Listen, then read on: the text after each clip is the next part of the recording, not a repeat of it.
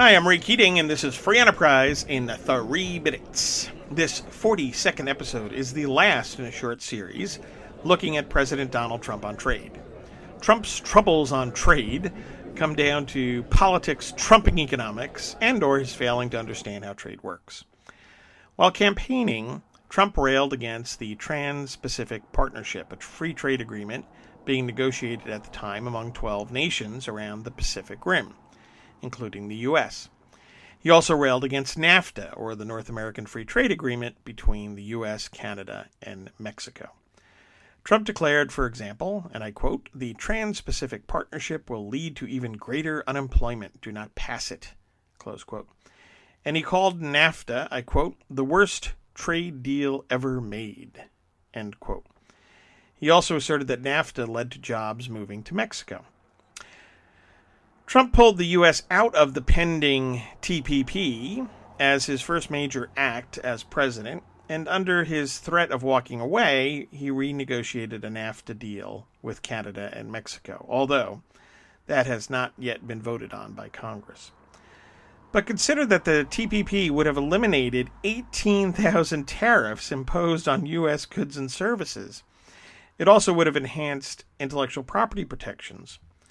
But now the U.S. is on the outside looking in, with American businesses and workers operating at a cost disadvantage in those 11 countries.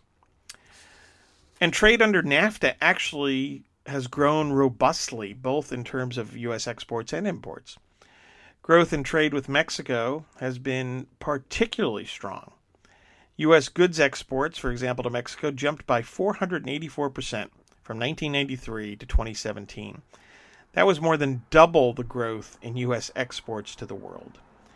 Now, having said all of this, it's critical to point out that accords like the TPP and NAFTA are overwhelmingly about trading partners reducing or eliminating their trade barriers, given that the U.S. generally already had much lower barriers.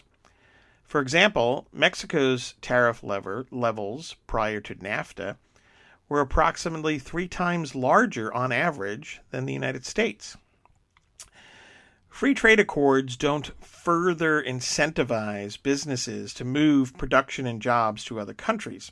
Instead, lowering trade barriers in other nations makes exporting to those nations more viable. This straightforward fact not only eludes President Trump, but many other mistaken critics of deals like NAFTA.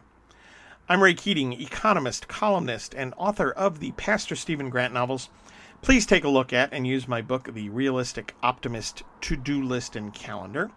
All of my books are available at Amazon.com and signed copies at RayKeatingOnline.com. And check out my business website, DisneyBizJournal.com.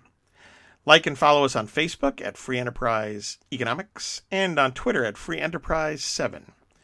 And subscribe to Free Enterprise in 3 minutes at iTunes. Thanks for listening, and God bless.